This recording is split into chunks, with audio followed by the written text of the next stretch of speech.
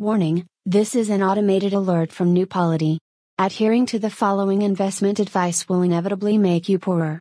You will probably still be able to afford a fox den or bird nest, but luxury sedans may be hard to come by. Please proceed accordingly.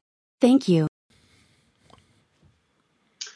Well, welcome to Good Money, everybody. I am Jacob on the other side of the Atlantic from Mark. And that's Whoa, Mark. what? You're not here? On the other side of the Atlantic from me. Oh, man. It's lonely out here. We've got a picture of you taped up to the camera. You look like you're going to kill me because Alex tried to draw it, and he drew it without pupils. Ooh, that's scary. But it's what I need. I'm a relational being. I can't possibly be an I without a thou, and cameras aren't cutting it as far as being thous. So now we have a little Sharpie picture of Jacob.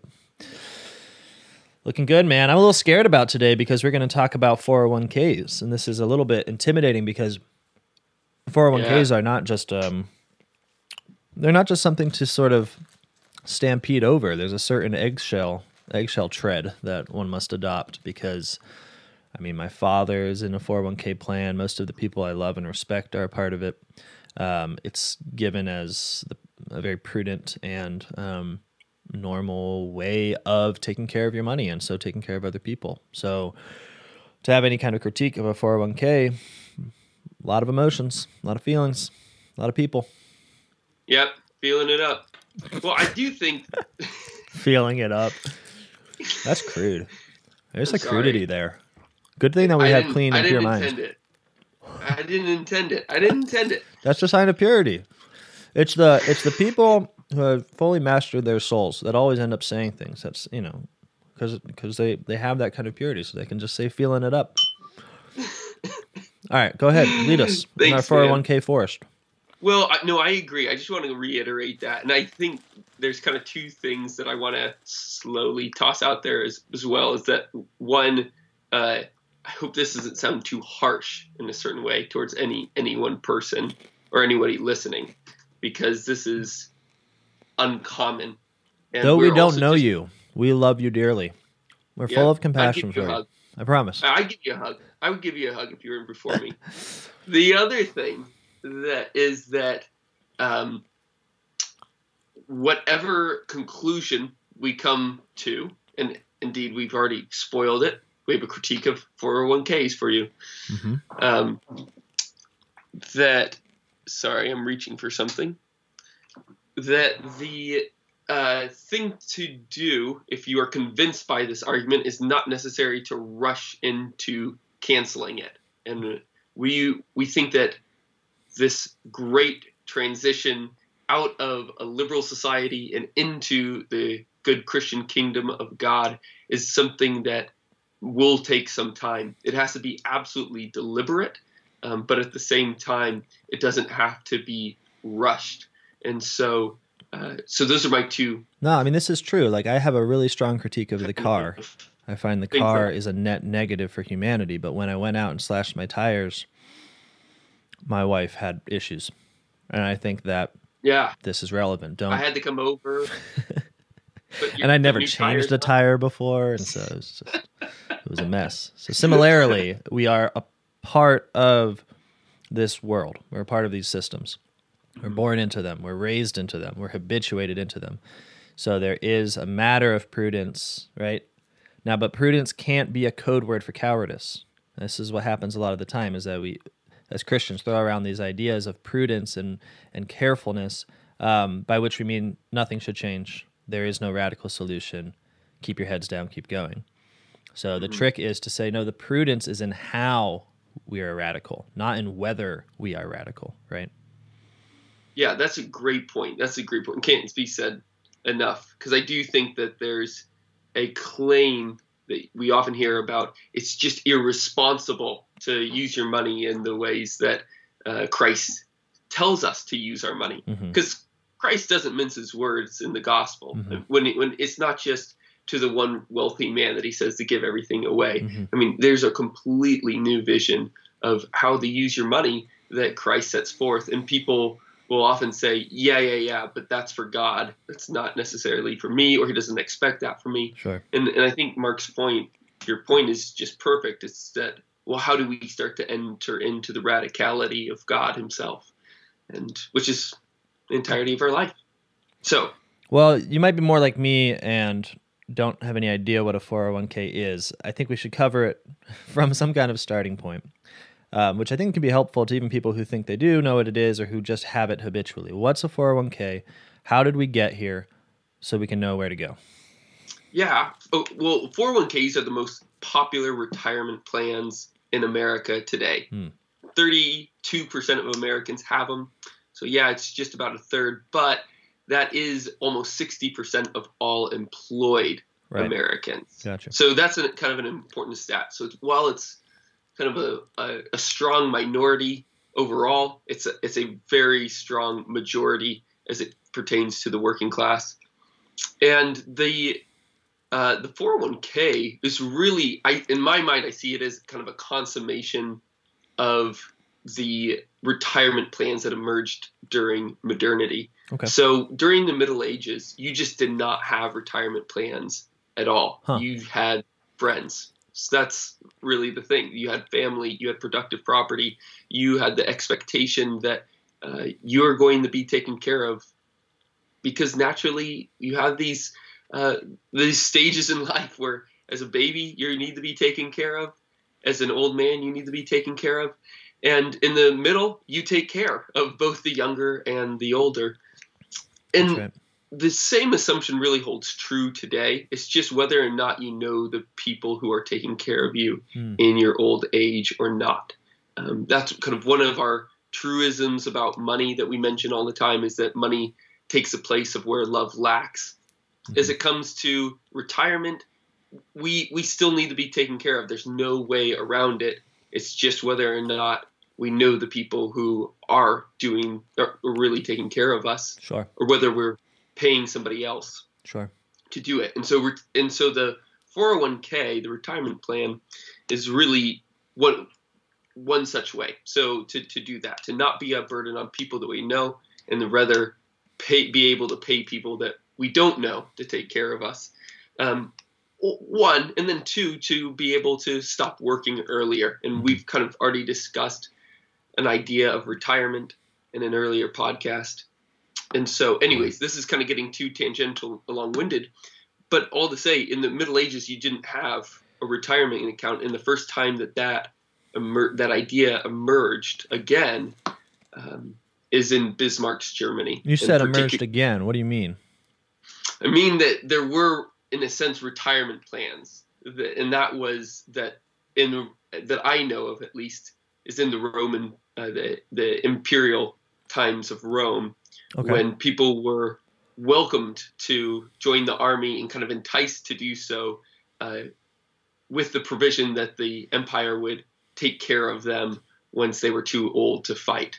Gotcha. They would give you land, they would give you a house, they give you money to have your servants and enjoy your freedom, quote unquote. Sweet empire. And that's exactly how retirement plans, quote unquote, returned in modernity. Gotcha. Bismarck wanted to bring all of the principalities of Germany together. He needed a strong army to do so. He enticed more people to join that strong army, or to make that army strong, by encouraging them to join with a retirement plan. Makes sense.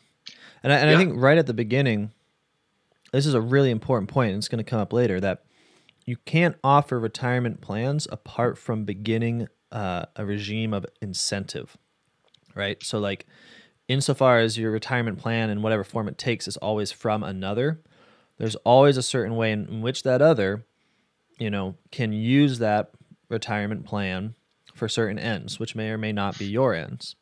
Now, within like loving care, you want the ends of the other and your own ends to meet up in a perfect harmony, like a well-ordered garden.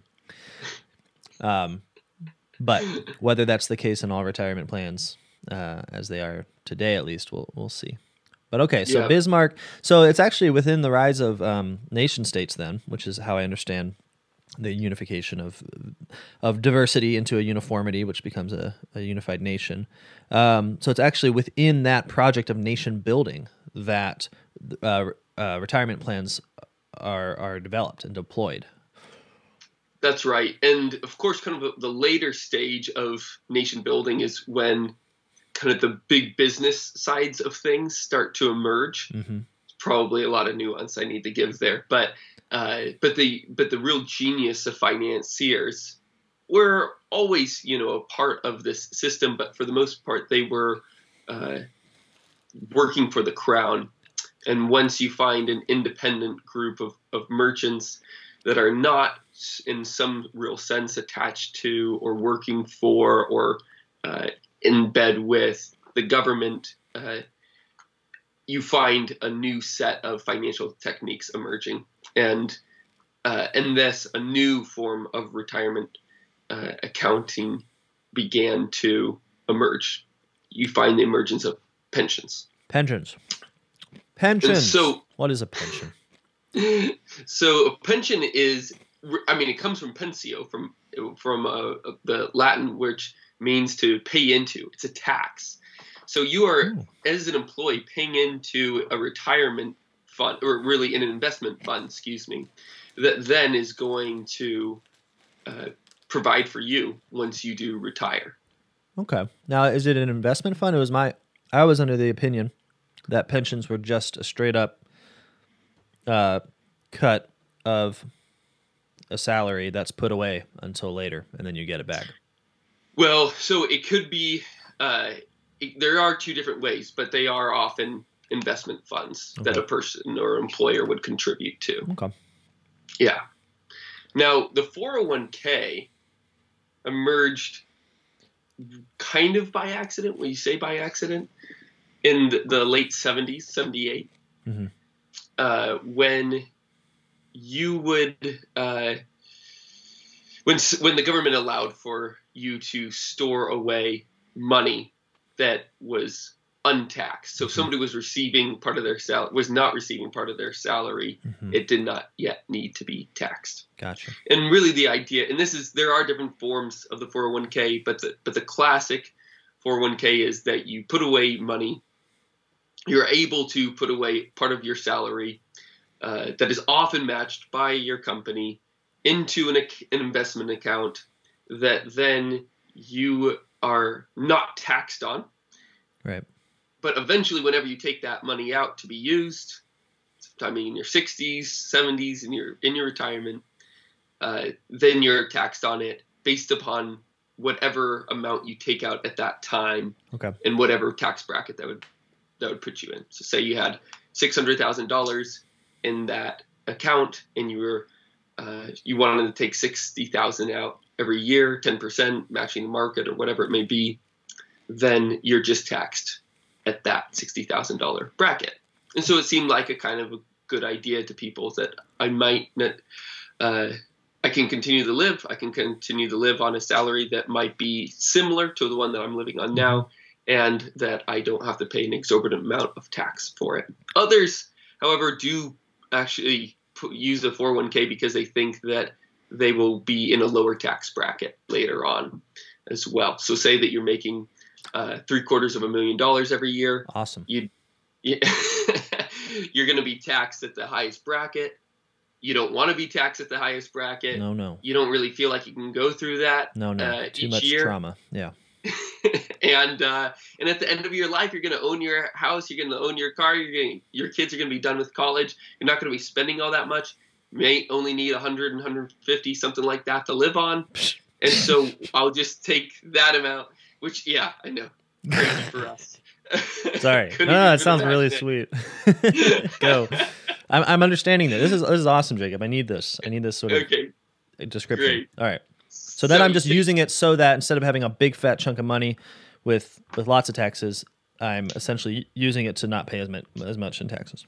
Yeah. So it's a great way of saving. So it's thought. Cool. Well, hey, this all sounds pretty sweet to me. Well, you know what? And there should be something that I need to say right up front is that the early church really was not totally convinced that we had to pay taxes. You know, that needs to be said up front. Tertullian made this really clear, and quite a number of other scholastics, I mean, in particular, were saying just how unjust an indirect tax system is. Mm-hmm. And then an indirect tax system is exactly what we have today. It's when you have to give money and you don't know what it's going for. Mm-hmm. So I'm kind of, I really sympathize, more than sympathize, with that way with tax evasion. Yeah. You heard it here first. Jacob sympathizes with tax evaders. But I think that the mentality that it often goes along with in a 401k is not the anger at the injustice of the state that uses money in an appropriate way, but totally. Just I want to save some more money. Well, and let's be honest here, it's from the state, right? So, there's only so much rebellion you can do against the state by using what they offer you to use. Yeah. That's a great point. Okay. But but I know you looked at TED. You looked into Ted's history. Tell me about Ted. A little bit. Yeah, so Ted Benna. I looked down at my notes. If you're just listening to this, that was why there's a pause between the first name, the Christian name, and his last name. Ted is a great guy who was in some way responsible for, say, inventing the 401k, basically seeing the possibility within the tax code for this to happen. That is obviously an inadequate introduction to a child of God, but that's what I know about him thus far. And he has a critique. So he thinks that his little baby has become something of a monster, which as parents, we all know the feeling. And he thinks this 401k thing has started with some good intentions and has gone a little bit off the rails because, there's mixed metaphors now. We have a train and a monster, but we're going to keep going with the monster train. We're riding it, baby. We're riding it all the way home. He says that what the 401k plan was intended was to basically achieve some of what we've already talked about, right? Like this desire for people to be cared for in later life, to have a secure retirement, blah, blah, blah, blah, blah. We all know that. But as it changed and developed by basically including more and more investment options, so instead of a very simple investment plan, it became a lot of different options for the ways that the 401k could be invested.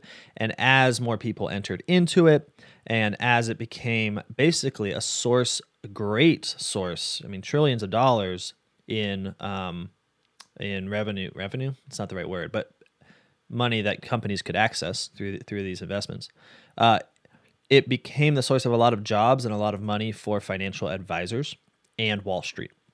So now something that they really didn't have a lot to do with becomes something that they have a lot to do with. And he cited recently that there used to be like 0.1% a maintenance fee, you might think of it, on these 401k plans. So like money that just goes into developing and maintaining the actual structure of the 401k plan. And that's actually jumped up to 1% now, which sounds like a little, but what it really means is that a very significant chunk of money is just going to the people who make 401k plans tick. And to him, this is I think his fundamental critique,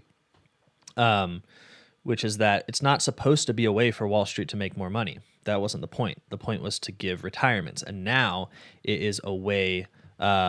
It's another kind of investment game. And so his advice is not a critique of the 401k as such, like we're going to talk about, but it does point to, I think, the idea that there's something rotten in the state of Wall Street. Wait, everyone knows that. In the state of the 401k, that it is doing something different than what we are simply told when we're sat down and said, hey, you just got to put money in this account and then you're going to get more money out and it's going to help you live a good life. Like no one comes to us and says, hey, you're going to put money into this account and Wall Street's going to benefit and financial advisors are going to keep their jobs and a lot of companies are going to get a lot of money to do the things they want to do, and we're not really going to tell you which companies those are. I'm anticipating a little. But the point is there's a real difference between what the 401k means in reality and then what is given to employees by their employers when they sit down to have the 401k talk. So that's what I learned from Ted Benna. And so Yeah.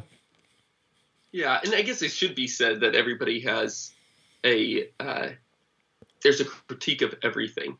And so for Ted to come out and say that I don't like the way that this is because it's a little different now, might not be all that convincing. You say, well, it's still perhaps better than another plan. It's, it does a lot better than an alternative pension plan or whatever. But I really think that for Ted to say that his main insight is that there is a leech on the system. Mm-hmm. Like there are more players involved in the 401k than there is in any classic model of retirement planning or just the family, including the family, mm-hmm. which was the medieval retirement plan. So that is probably where we'll start to go with this a little bit. So let's critique. We got all our pans on the stove. We got the butter melting. Let's make the 401 critique cake. Filet cake. Nice. Get that cake. Well, I do think that the number one thing that I'm always a little bit uncomfortable with is slavery. I know that's just me. Bugs you, but, it's like a little itch. Yeah. But, go with me on this one, guys. It's not that great. When you're not able to exercise your full will. So St. Thomas talks about 4 different types of fear. The first is a fear of losing material goods. Mm-hmm. That is what he calls material fear, interestingly enough. And he just all out condemns that as you should not be afraid of losing material things. Christ tells us not to, so let's not do it. Don't fear the one who can kill the body. Then the second type of fear is what he calls servile fear. And this is of a person that fears kind of unnatural ordering of things. So like getting beaten up or bruised or burned or anything else that starts with a B. And and really the idea here is that you might be compelled to do something good, but you don't do it for the right reasons. You have a compromised will. So the classic example, or the example that St. Thomas gives, is if somebody comes to your door and says, hey, get out, and you might, in a sense, willingly come out, say that you're held at gunpoint or something like that.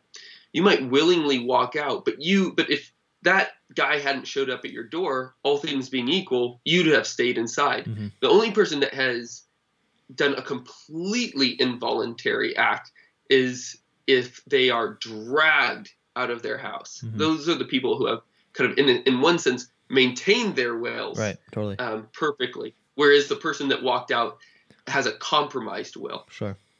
And St. Thomas is worried that most of the time in business we act by compromised wills.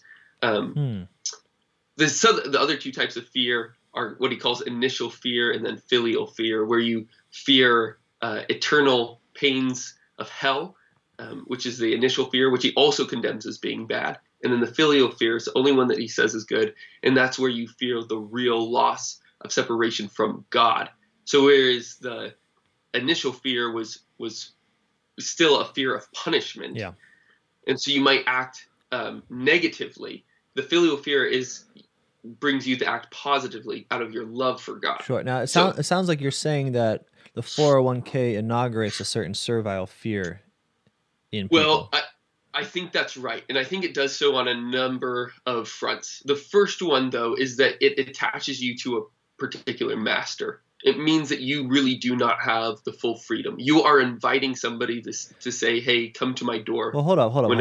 In what way, though? So you're just saying that by virtue of your employee, I don't get it.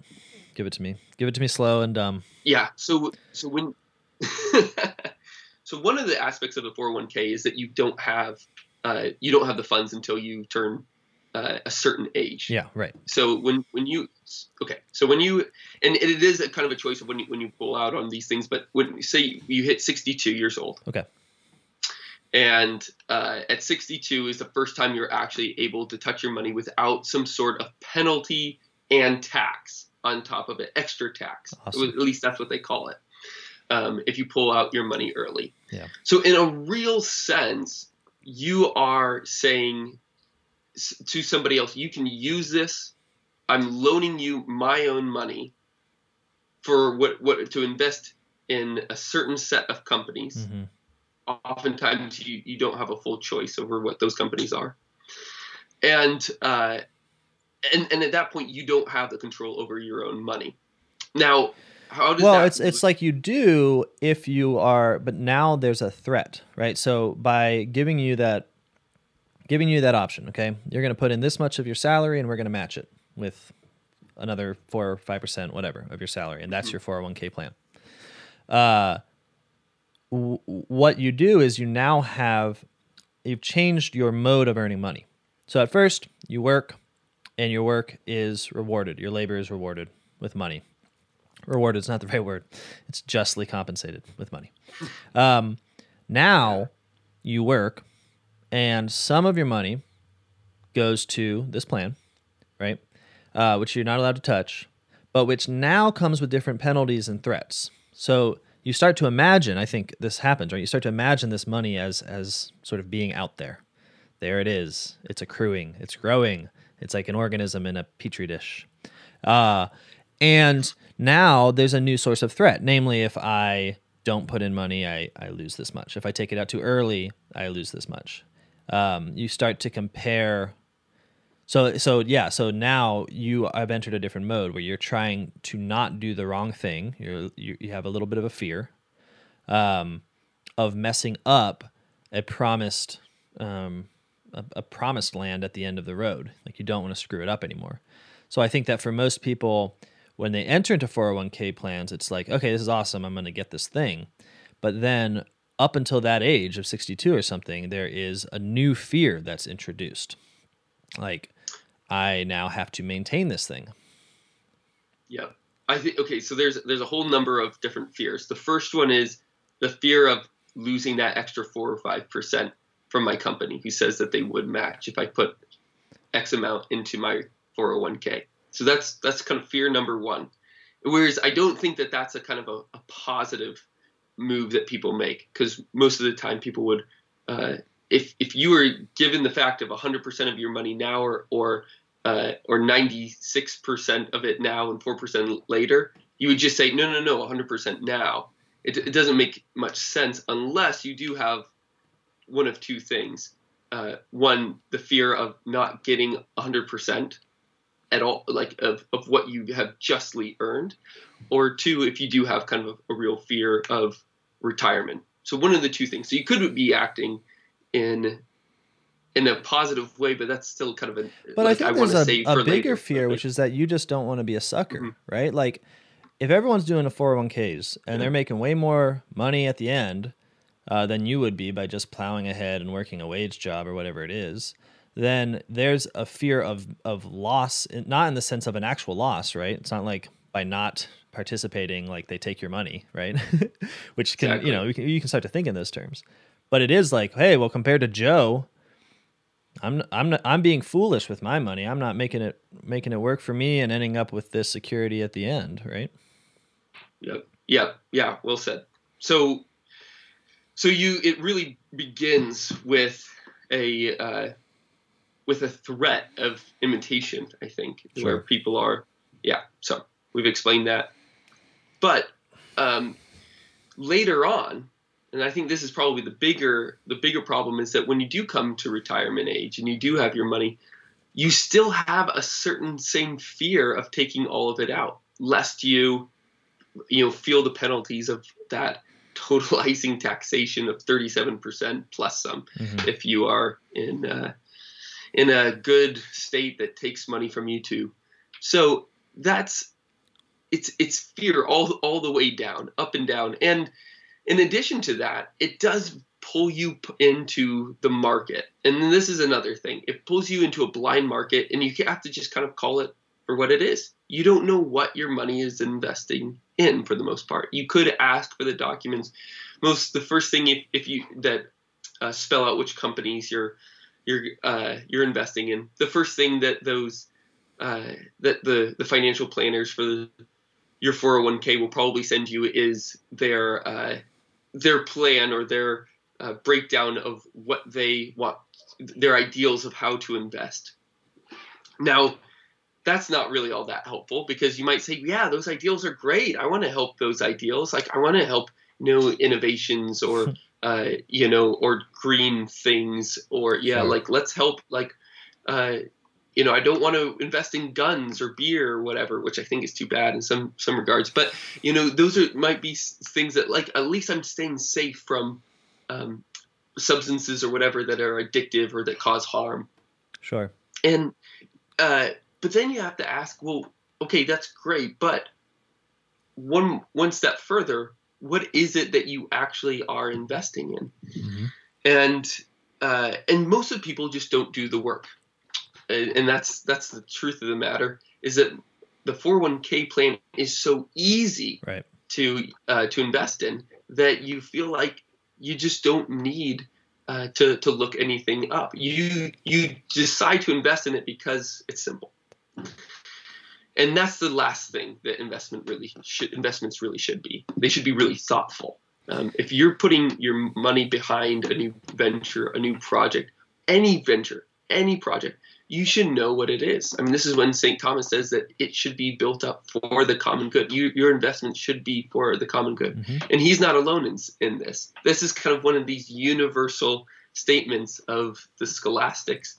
No matter what stripe they are, Dominican, Franciscan, whatever, it's like your investments need to be building up the public good. And I think you can really sympathize with people, because when this becomes the norm for investment, the thing is, they're investing in hundreds of companies, right? These plans. It's not. It's an added. How do I say it? I'm just saying that it's designed for you not to particularly care. I mean, the whole point of what Ted said, that it's creating an industry of financial advisors, is that's precisely the gift that the financial advisors are saying that they're giving to you. Like, don't worry, we've got it, right? Mm-hmm. And that I think is hard, because we don't want to worry about investments. Like, the point of the 401k is not because we wake up in the morning and say, like, hey, I want to make extra money by investing in companies. We wake up in the morning and say, hey, I'm worried about retirement. Right, so the answer to that question doesn't naturally lead us to want to go dig into companies and see if they're doing good things, and it especially, and we haven't mentioned this yet, it especially doesn't. I mean, you couldn't even conceive of this working if there was an emphasis on local investment, right? Like wanting it to not simply to benefit a kind of general common good or a national common good, however you would want to describe that. But a common good in which you are fully a participant, namely your locality, the people for whom you directly affect through your virtuous actions.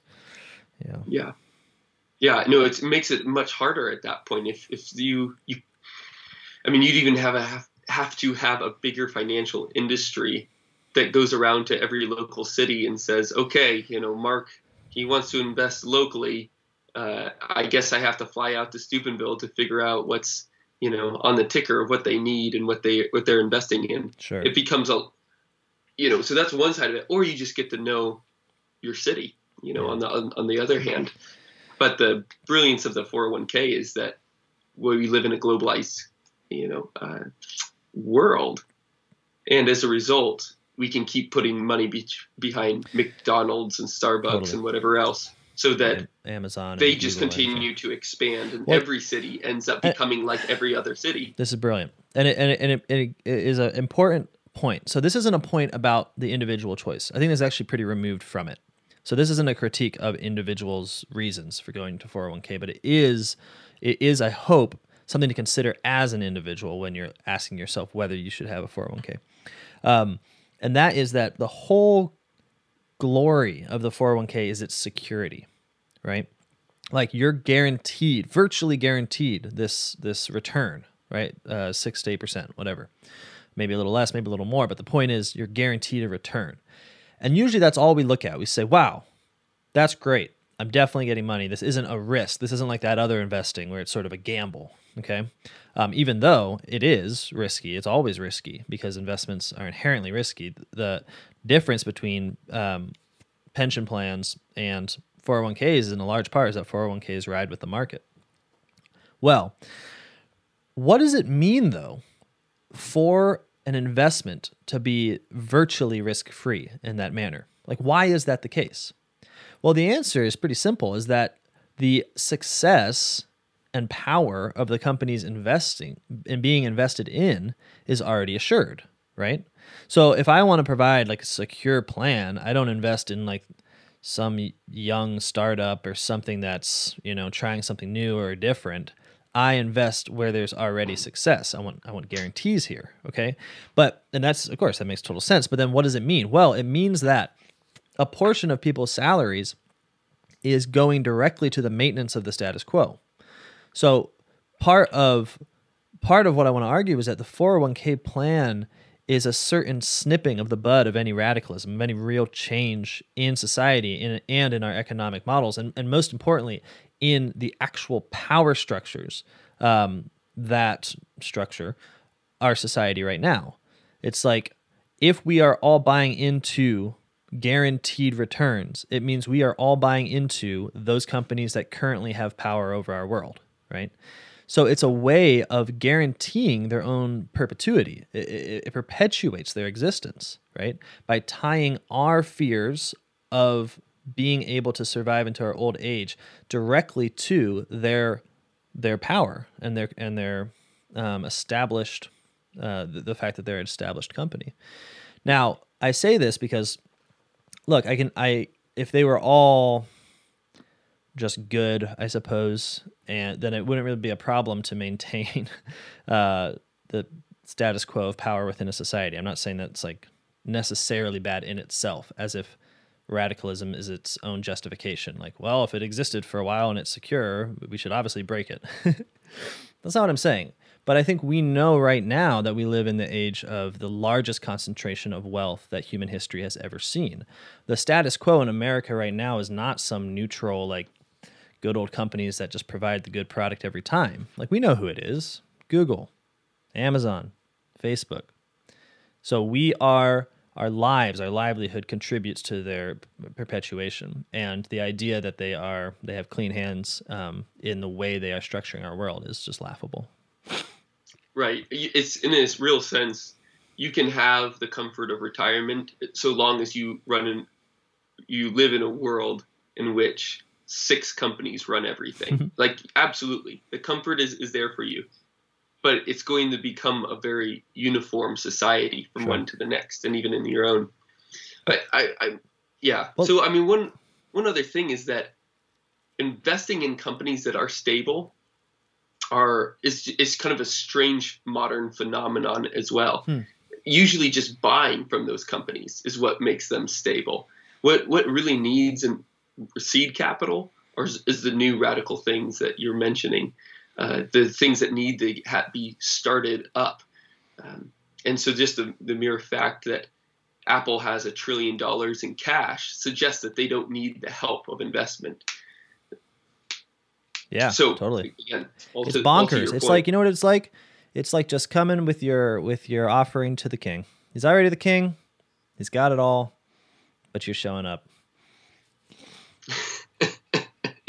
So, anyways, this is really the first and major problem. Oh, I guess, how many problems have we mentioned? Well, you said it inaugurates a new relationship to money, fear.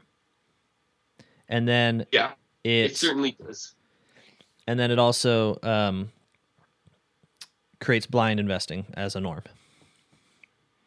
Mm-hmm. Yeah. And then it makes a globalized world as a result. That's right. That is a result. It but if that wasn't the case, we're talking about the 401k itself. Okay, so now I work with my guy. I've got a plan. It's just investing in companies that aren't doing evil things, but it's the same structure. Is there a problem? Are we just saying that the 401k is a good tool that's currently being utilized for bad ends?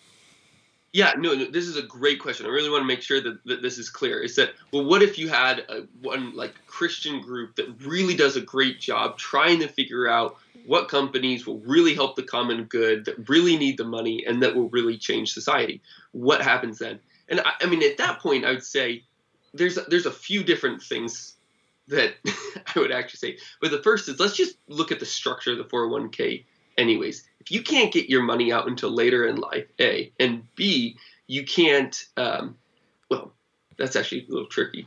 If you can't, that might be okay in and of itself. Let's just talk about that problem, because those companies might need that money for a long time to get off the ground. So if you have a new venture, sure, it's going to be a little while before it's on its own. It might be a little bit longer as well before your money is locked up in their coffers, and that's okay. It just might necessarily be a little bit of an illiquid investment. Sure. Very unlike putting money into any Fortune 500 company. Sure. Today.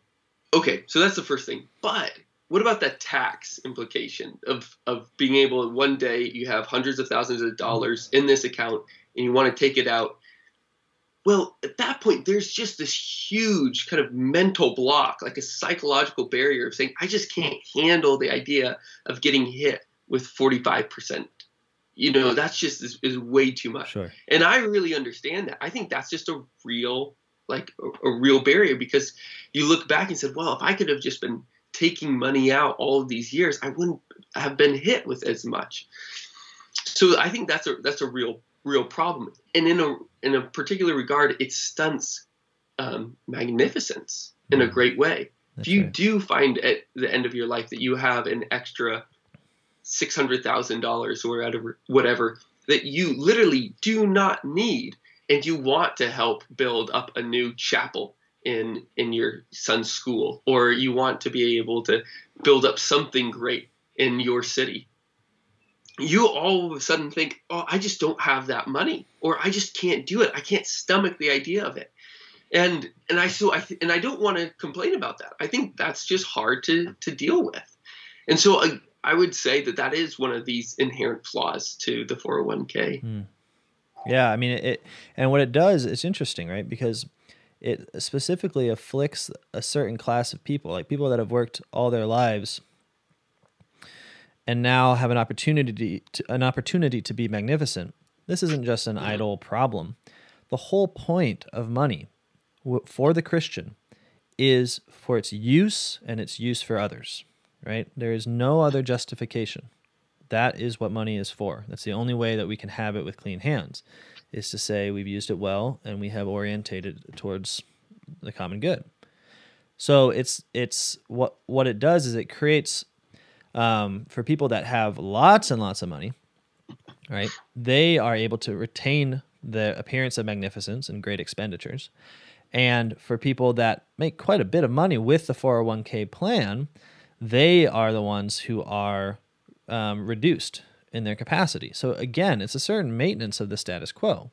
The rich are able to do this in a certain way, and then the people that would otherwise have this moment of wealth at the end of their lives, say, to do great things, are cut off from practicing that virtue. Or rather, they're at least incentivized not to practice that virtue by the fear of losing a portion of their money to the tax. Yeah. Right. And I guess this might be the one place where we can say it, is that if you might have some about retirement where you do not have any kids, or you're kind of later in life and you can't make the transition, or you can't depend upon anybody, or your kids have all run off the seminary or something like that, and you want to stick some money away, there's reasons to do that. But is the 401k the right idea for you? Because you do not know what's going to happen later in life. And if you have the chance of being particularly generous, which is what magnificence is, then give yourself that opportunity. And in a real sense, don't let any barriers get in the way from God leading you into that place. Well, one of the troubles I think with our age, that sounds kind of epic. One of the troubles with our age is that we indulge ourselves in a lot of periods of waiting, where we kind of imagine that the Christian life is attained at some later point in some better place than the here and the now. College was always a great example for this. It's like we literally take people in the prime of their youth, and for 4 years we say, all right, you're going to enjoy this sort of formation period. You're going to live in a little world where you have like little restaurants and little games that you get to play, and you have your own little dorms, and you're going to live in this micro world, and you're not going to go out of it, right? And you're going to somehow at the end of it be formed as this being that's like, now you're ready to go out there, right? And the opposite is the case. It just, as we know, extends adolescence and makes it into this sort of weird, I must join this social party called college because that's where everyone is, and maybe I'll figure out a degree while I'm there. That idea that the Christian life is something that you do after a period of formation is just wrong, right? Like there are periods of formation, but it's formation through act, right? You act so as to form habits. You don't do alternative actions like, okay, by studying and thinking, I'm then going to become really good at applying and acting. It doesn't work like that.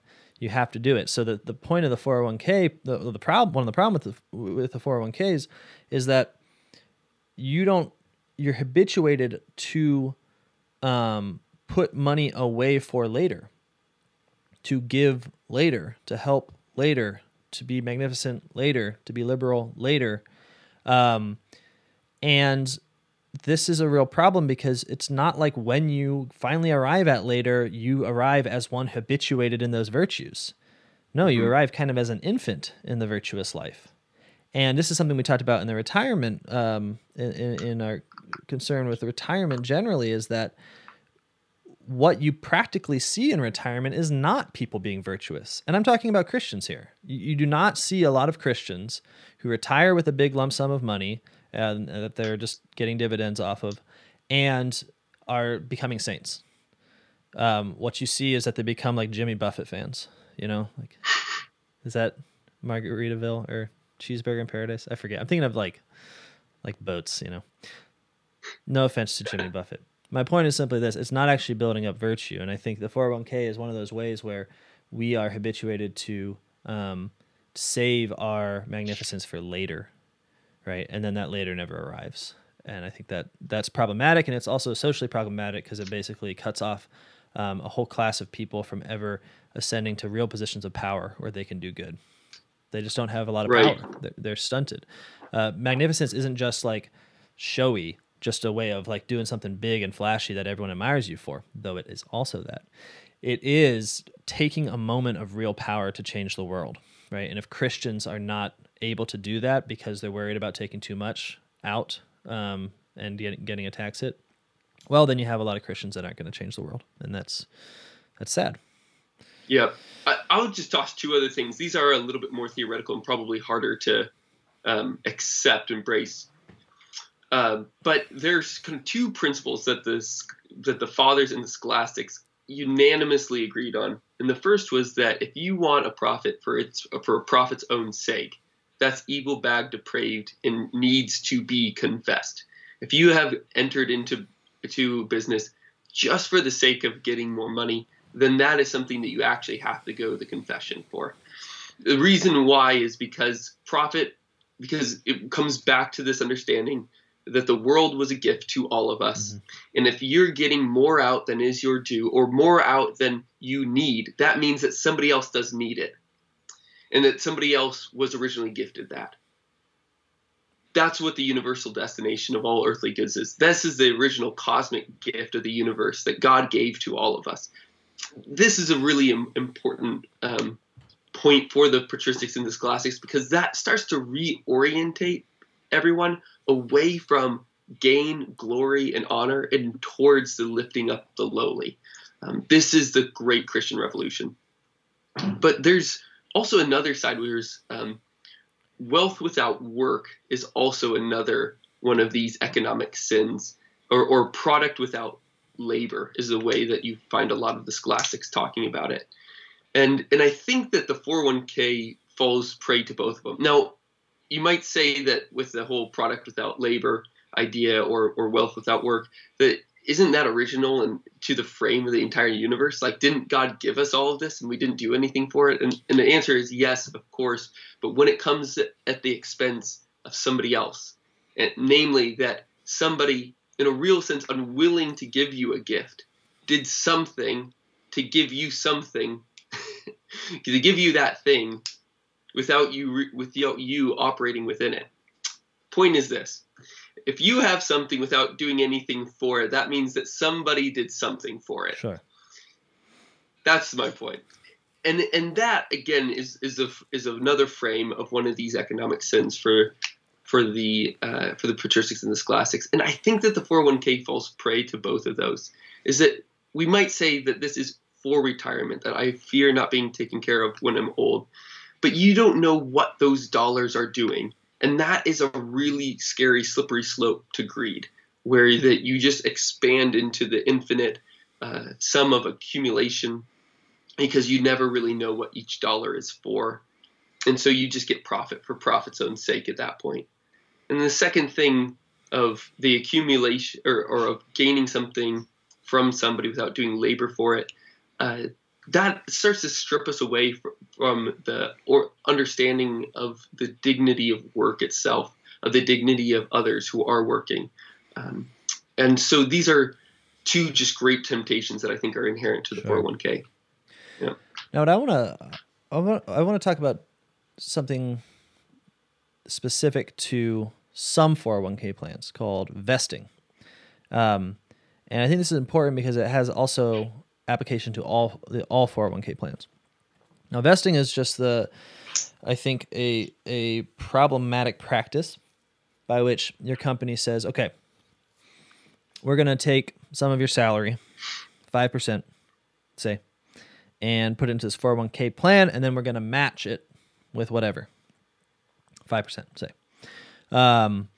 And you can have that if, and then the if is a little bit up to the company, but say if you work for us for 5 years, if you work for us for 10 years.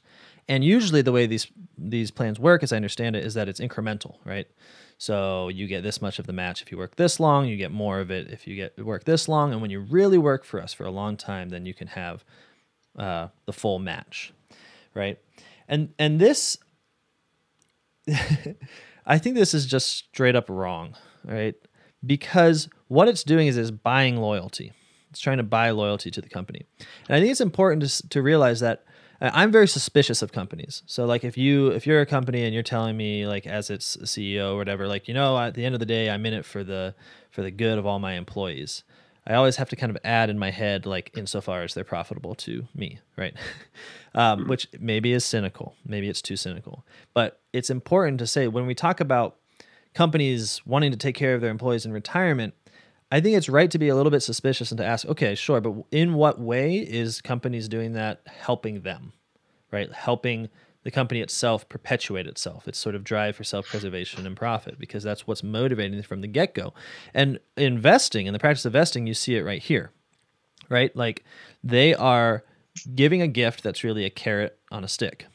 So the gift is the match, right? And then if you work for them this long, then and the principle is that by having that, you have an incentive to ignore other problems with your company, right? So say it's year 4, right? And you're thinking, hey, these guys aren't really being just in all of their dealings with their clients, right?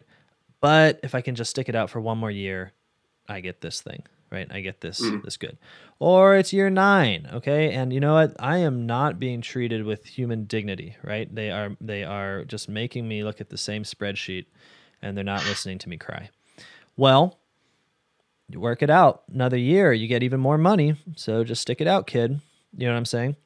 So it creates a way for them to have an incentive, but it's an incentivizing system, which is, as an incentive, it means that you fear the loss of the reward, even as much as you desire the reward itself. So it's this inauguration of the person into a fear-based economy.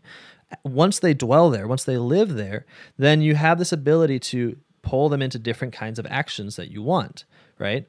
And the problem is, I think the problem is pretty obvious, but it seems to me that what it allows companies to do is to describe this activity in totally moral terms. They sound like saints when they're describing their 401k plans. Like, taking care of our employees in their old age. And no one ever says like creating an inroad by which we can incentivize employees to stay despite flaws that they perceive in the company. Like, even though that's obviously just as true, that's not how it's presented. It's presented as like a moral gift to humanity that you can retire. So that, I think, is a huge problem. Now, some companies don't do this, right? I think probably the better ones don't. They don't indulge in this particular practice. However, the question I always have when it comes to 401k plans is just why, if it's all true that you want to take care of your employees, that you believe in them, and you want them to be loyal to you, and you want to show them that you care about them, and blah blah blah, why not just give them a raise? So, at the end of the day, a company is calculating whether it can afford to match, right, to do these plans, right?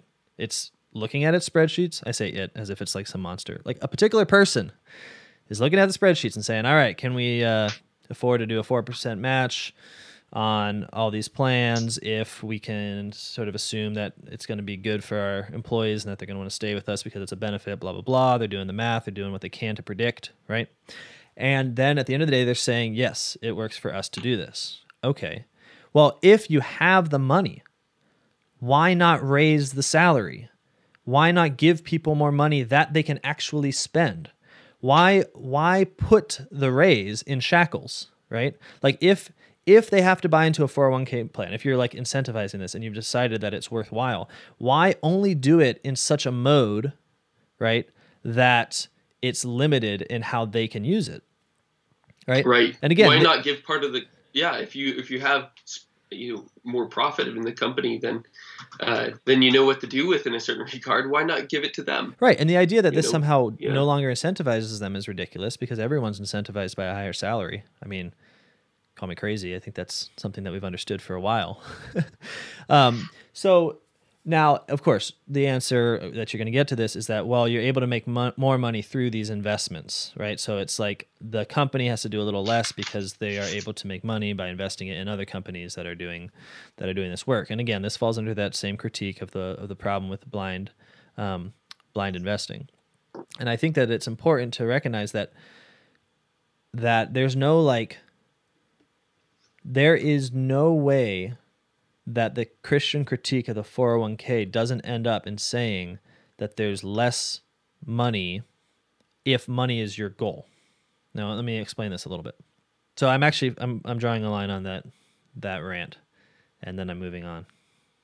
My hand is making a cutting motion right now. So that is my problem with directed towards companies who uncritically adopt 401k plans, is that if they have the money to do this, why don't they have the money to have a better company? Right. And then it's always the benefit of investment, right? That you get more money by investing it. That is the answer, right?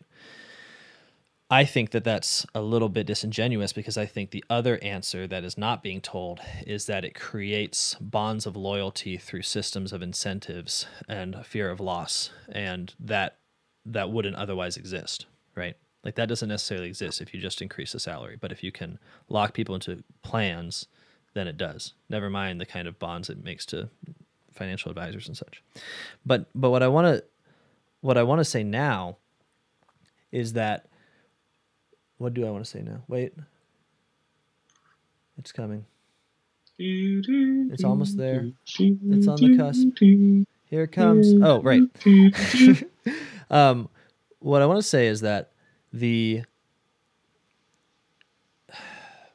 is no way that the Christian critique of the 401k ends up in you having as much money.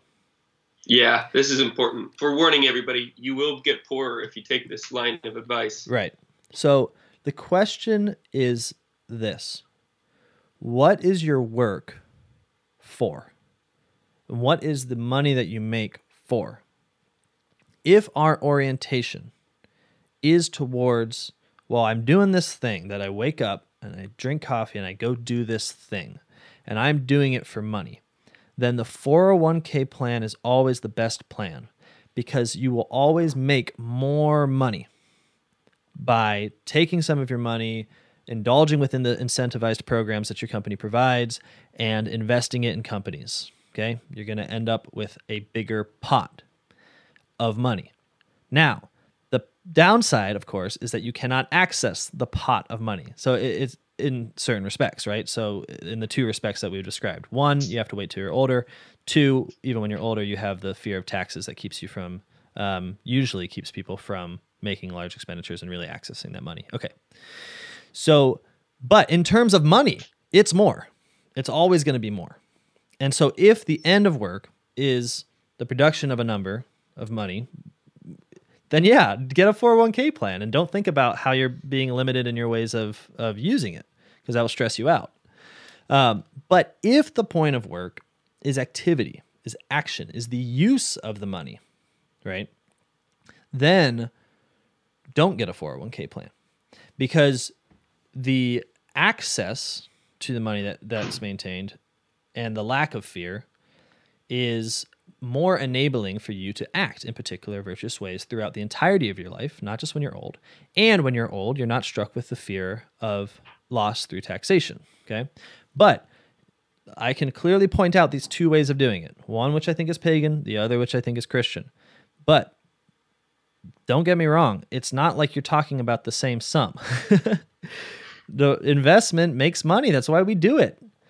But if part of Christianity is to no longer say that you can pursue money for its own sake, if you really believe that, if it's not just a word you say, but it's real intention that the point of all of this life is to do good, become virtuous, and lift up the weak unto the full stature of Christ, then the 401k plan is not for you. That's just all I have to say about that now. So really, really practical. A lot of this has already been practical, but let's just kind of break it down for everybody. Say you're young, you have a very small, itty bitty, cute 401k. I'd say empty it out. Start again. Figure out what you really want to be saving for and investing in. Jacob, can I ask something in this regard? Yeah, go. Yeah. Do you think it would be good advice? And I'm being tentative here because I know nothing, and maybe you know nothing too. I might know nothing. Yeah. But do you think that companies would be at all responsive? So if you're in that state where you're young and maybe you work for a company, to say, approach them and just say, "Hey, can I have my money just straight up?" Is that even a thing? Like you're gonna put all this money into this 401k. I want to work for you. I'm excited to work for you. Can I have the money? You know what? It's going to be such a paradigm shift for the company. What if you ask them, hey, all right, don't give me the money, but don't invest the money either. Okay? So forget investments. If you want to give me a match that I can't access, and I want to help you become holier by not blindly investing money, can you just give me my match at the end of however many years you were going to do it otherwise? Well, I think we have a mutual friend that's tried that at a particular company that he works for. Okay. And they said, no, you just lose this money altogether. Oh, right. So, yeah. So that's my one experience with this. So, again, I like you. Can I ask one more question, which I realize I probably should have done this before we hit record? Why? Why do they have to say no? Like, what's the problem? Just don't. You're putting the money in it anyways. Why not just give it to you? What's the deal? The more money that's in the company's overall account with the financial advisors brings down the financial fee. That's the reason why. Are you serious? So that's You're serious? I'm not joking. That's the reason. Yeah. Don't look at me like that. I'm sorry. It's a picture of you without pupils, so it's very easy to just like blast you with the rage I'm feeling right now. I don't have a lot of sympathy for this Sharpie Jacob. So wait, I'm sorry. To be clear, Wall Street has a gun to the head of every company, and we're cool with that? Well, I mean that's true, but Wall Street controls so much more than we realize. The fact that the financial industry has grown by about 3x in the last 40 years suggests that there's more money to be made in controlling people than in producing goods. Let's talk about something else. Okay, so none of those things will work. You just have to pull your money out of a 401k. You have to just jump ship if you're a young man with nothing to lose. Yeah, or a young I think woman. That's right. I think a lot of this really comes down to prudence. Okay. That I've heard of her. And prudence in the understanding of how you defined it at the beginning of a slow, strategic figuring out of how to be radical as God is, finding God there.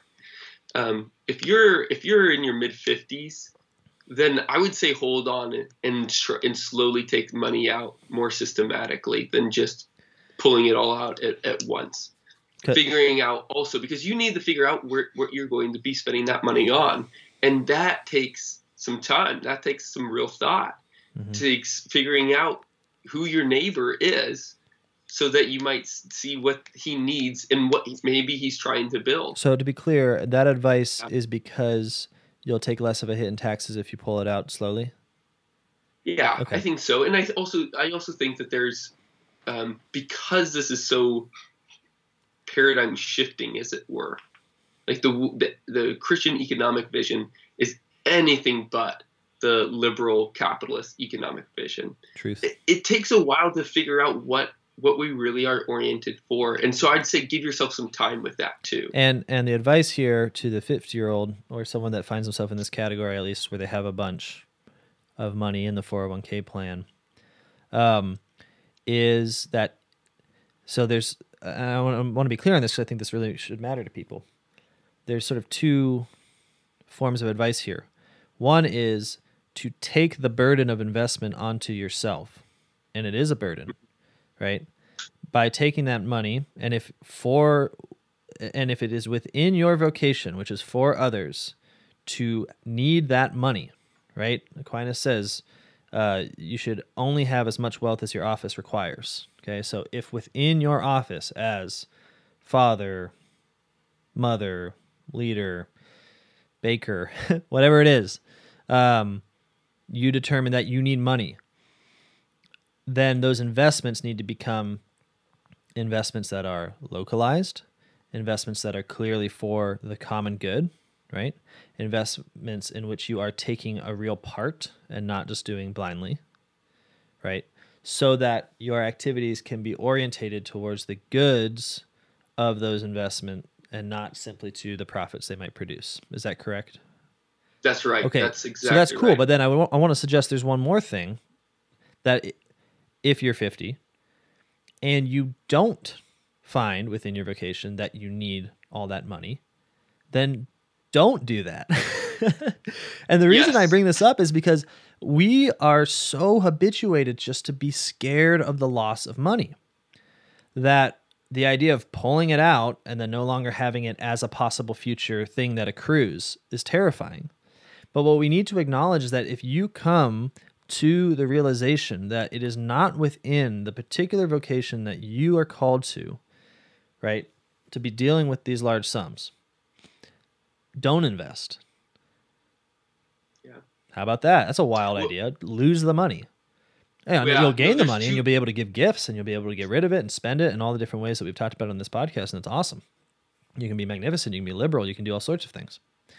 But don't sit there thinking like the Christian response is to maintain the 401k chunk by other means. That is not the case. The maintenance of a fund is not why we live and work and die. Not at all.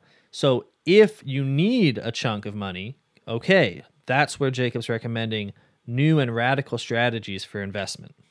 Awesome. Would love to hear more. If you don't need it, just let it go, baby. Yeah, so two big things of absolute musts, even if you're going to take it a little bit slower. Pull out as much of your money from their investments as possible, not necessarily of the 401k, because you do not know what you're investing in, and that is very dangerous territory. Take it from Pope Francis. He just found out that the Vatican Bank was putting millions of dollars in abortifacients, that literally children were dying because of Vatican funds. He didn't know where the investments were, so he had to make a whole new canon law of saying that you shouldn't do this. And take heart. Take heart that the Pope Yeah. is dealing with this as much as us. I mean, this is the church is riven right through the heart with blind investment. This is not something that like, you know, the greedy lay people are doing, or like the Knights of Columbus are doing. This is something that from top to bottom we are all involved in, and we need to get out. Yeah, absolutely. So that's the first thing I would say. And the second is, do take out as much as you need. I mean, that is just because for this reason, you need to start to rehabilitate yourself towards being able to recognize that money is for a certain end, to be sunk into something else. Mm-hmm. Otherwise, you really have no chance. So 2 things. You need to pray in 2 ways that you're going to be able to rehabilitate yourself out of it. 1, taking money out regularly, often. And then the second thing is to pray, like actually ask Christ to reveal himself to you. Go before the altar, asking him to walk alongside you on this, that you really want to see his face more clearly, and he'll answer that. But it's just not going to be done. None of what we've ever said is going to be done without prayer. I mean, the whole point is to be able to find that intimacy with God. And so to be able to, but there's just some real practical ways that we have to think through in doing this as well. And so ask him to help you through those ways. Mm-hmm. Okay. So that's 2 sort of life scenarios. What about someone who is done? They're retired, or maybe they're retiring tomorrow, say. Mm-hmm. What about those guys? Well, those are tougher guys, and they have. Hear that? You guys are tough guys. Love you. I think the first thing to do is there's just so many questions to ask them. How are you doing with your kids? What's your relationship with them? Are they in the church? Like, how far away do they live? You know, is your stability in your home worth the distance away from them? That's a real question to begin to ask yourself. I'd say, is there a chance where you could go to them and say, hey, can we build something great together? I have money that I've been saving up, and I've realized that having a greater relationship with you is more worthwhile than this kind of the stale sum in my bank. Is there something that you really want to be building? Is there something I can help you with? Mm-hmm. Could we make this kind of a project that we do together? Mm-hmm. And I'm not talking about, we're certainly in all of this, not only talking about giving funds away, which, you know, should be what you do. You've made a lot of money from those accounts. Give your tithe away in that. Sure.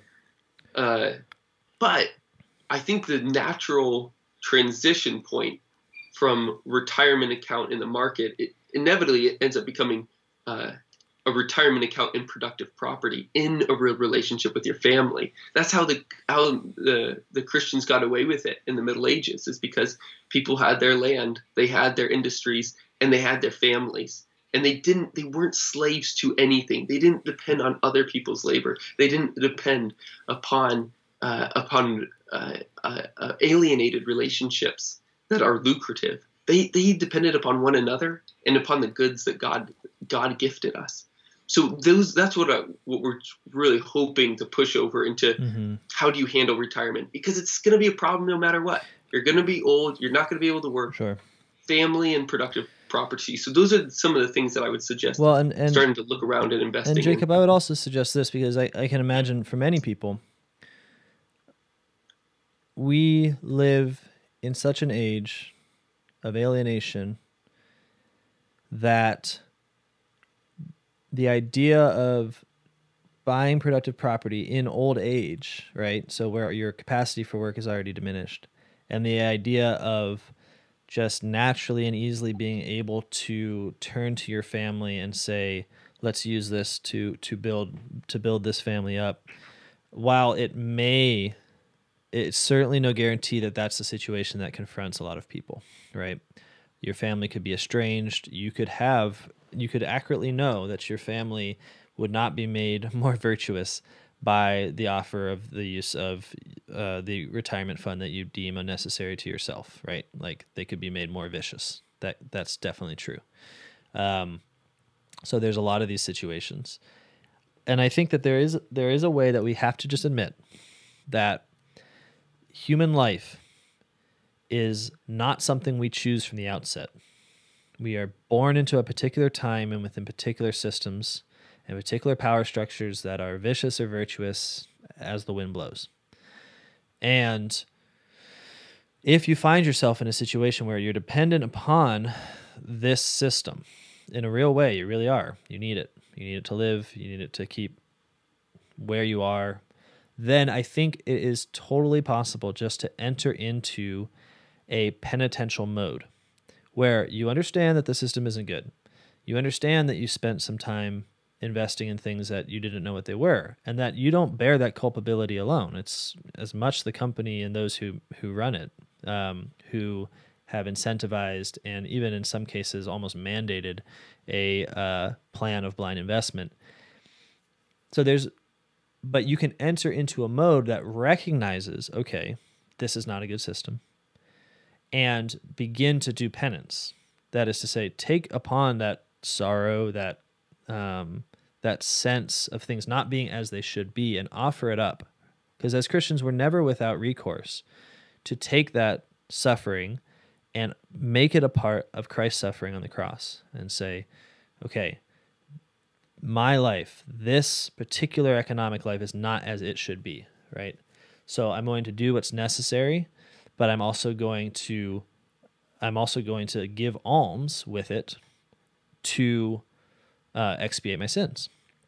And I'm going to use my money in such a way that it is just going to doing good. And that can be sufficient, right? Like it stinks to be part of a system that is troublesome, but it's something that Christians face in absolutely every age. Early church, people are converting to Christianity and they're in the middle of a Roman army, which they're soldiers, and they're a part of an empire building campaign that has almost no sense of limitation, right? They're facing the same problem that you're facing, right?